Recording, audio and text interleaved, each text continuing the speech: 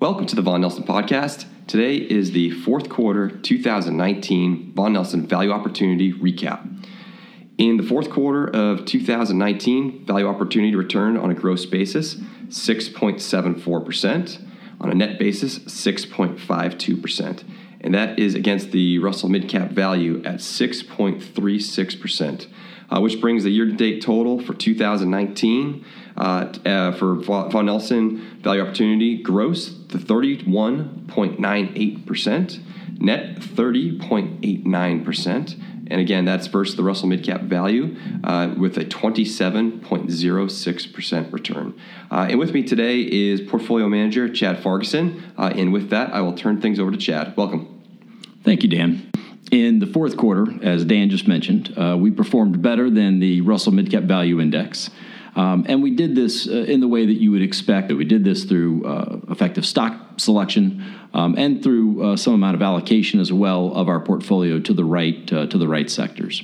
So if you were to look in and try to understand, how we performed, you would see that we had strong performance in financials. So we had a very good selection of banks, very good selection of insurance companies, and just a very positive overall selection. And then secondly, we had a set of industrial companies that performed as we expected, that have been growing and performing as we would have liked them to. These financial companies, these industrial companies did exactly as we would have expected and of course have helped us outperform for the fourth quarter. If you then step back and look over the entirety of 2019, you can see that we outperformed the market by something closing in on 500 basis points overall after fees, over 400 basis points of outperformance versus the Russell Midcap Value. And so, again, the question always comes up, okay, well, how did we do this and what does this mean for 2020? Well, let's first look how we did it in 2019. So in 2019 overall, again, this was driven very much by stock selection. 3/4 of the outperformance was stock selection. About 1/4 of the outperformance was having our portfolio allocated to faster growing areas of the economy, such as tech, in particular, technology stocks.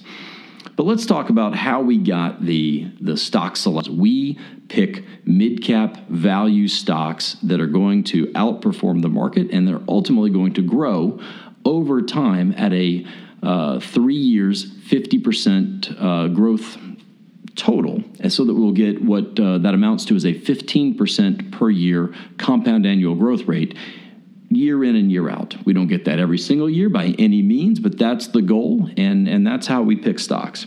So what did we do in 2019? So just to pick up a couple of areas of outperformance. One were financial technology companies.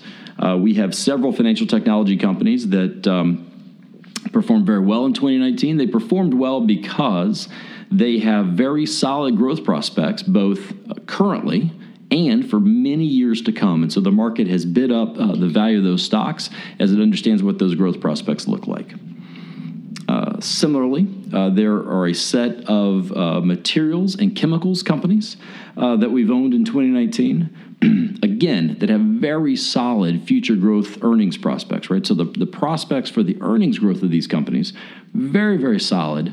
And we spent effectively all of our time, this is what we do, trying to find companies that we understand are going to have solid earnings growth and are going to do that in ways that are more sort of clear and expected than other companies. And so with these materials companies in particular, you could imagine owning a commodities chemical company that you would say, this company will do great if a certain thing happens, if the economy goes a certain way, if a certain underlying chemical does something well. That's not what we're looking for. We're looking for ones that will do well whether or not the economy does what we want it to do, whether or not some commodity does what we want it to do. And again, across 2019, that was a particular area of outperformance for us. So now, of course, the key question, how will we look going forward? What does 2020 look like? Of course, nobody knows, right? No one can tell you exactly what's going to happen, but we'll tell you what we think, right? So overall, first of all, in the macro picture, for 2020, the economy is going to grow. GDP is going to grow, but it's going to grow slowly. It's going to grow, probably somewhere in that 2% range. We could have a recession, but we don't see that. We don't see the storm clouds on the horizon. As a matter of fact, we think the few storm clouds that were on the horizon have actually gotten less clear. The horizon's actually a little clearer than it was before, if you kind of wind the clock back 6 or so months. But we're not going to have some crazy great economy in 2020 by our read. So what's going to happen here? The market is, by many measures, somewhat extended. The price-to-earnings ratio, for example, is a little bit higher than it tends to be through a market cycle. And so there are prognosticators that say, boy, the market's overvalued, and so therefore must fall. Maybe, but we don't necessarily think that happens either. Instead, what do we see? We see a slow growth economy. We see an economy that has the support of the Federal Reserve. It's going to continue to keep rates low. And so we think that the market should power on and rise at least a little bit here in 2020. We don't expect great, crazy growth. We expect a little bit of growth. So then, therefore, what are we doing at Vaughan Nelson for 2020? Well, we're doing what you would expect us to do. We are picking winners. We're picking companies that are going to grow their earnings with more certainty than the market.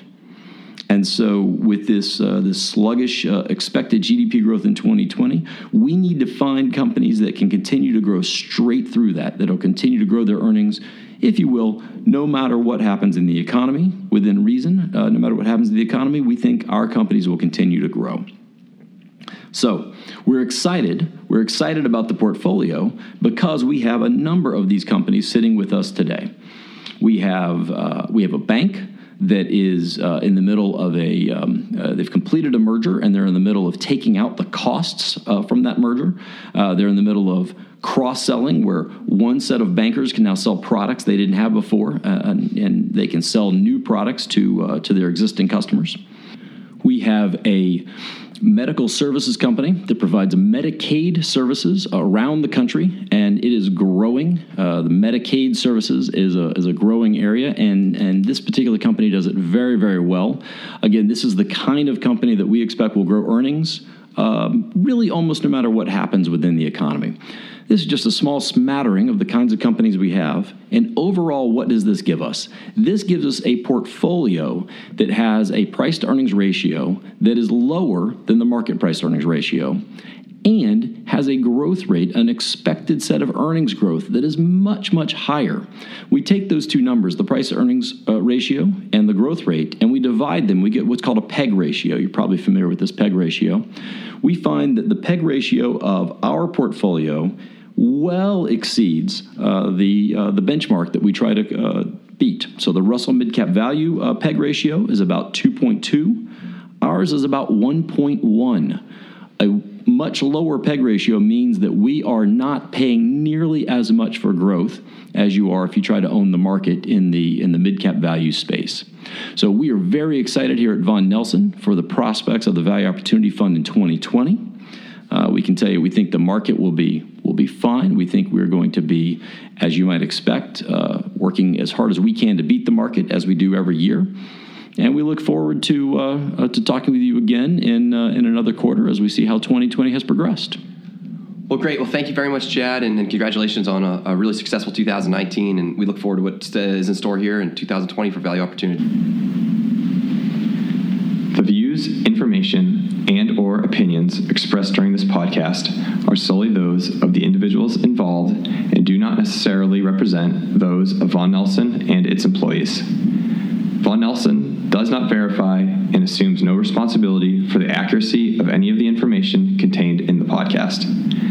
The primary purpose of the information, opinions, and thoughts presented in this podcast is to educate and inform.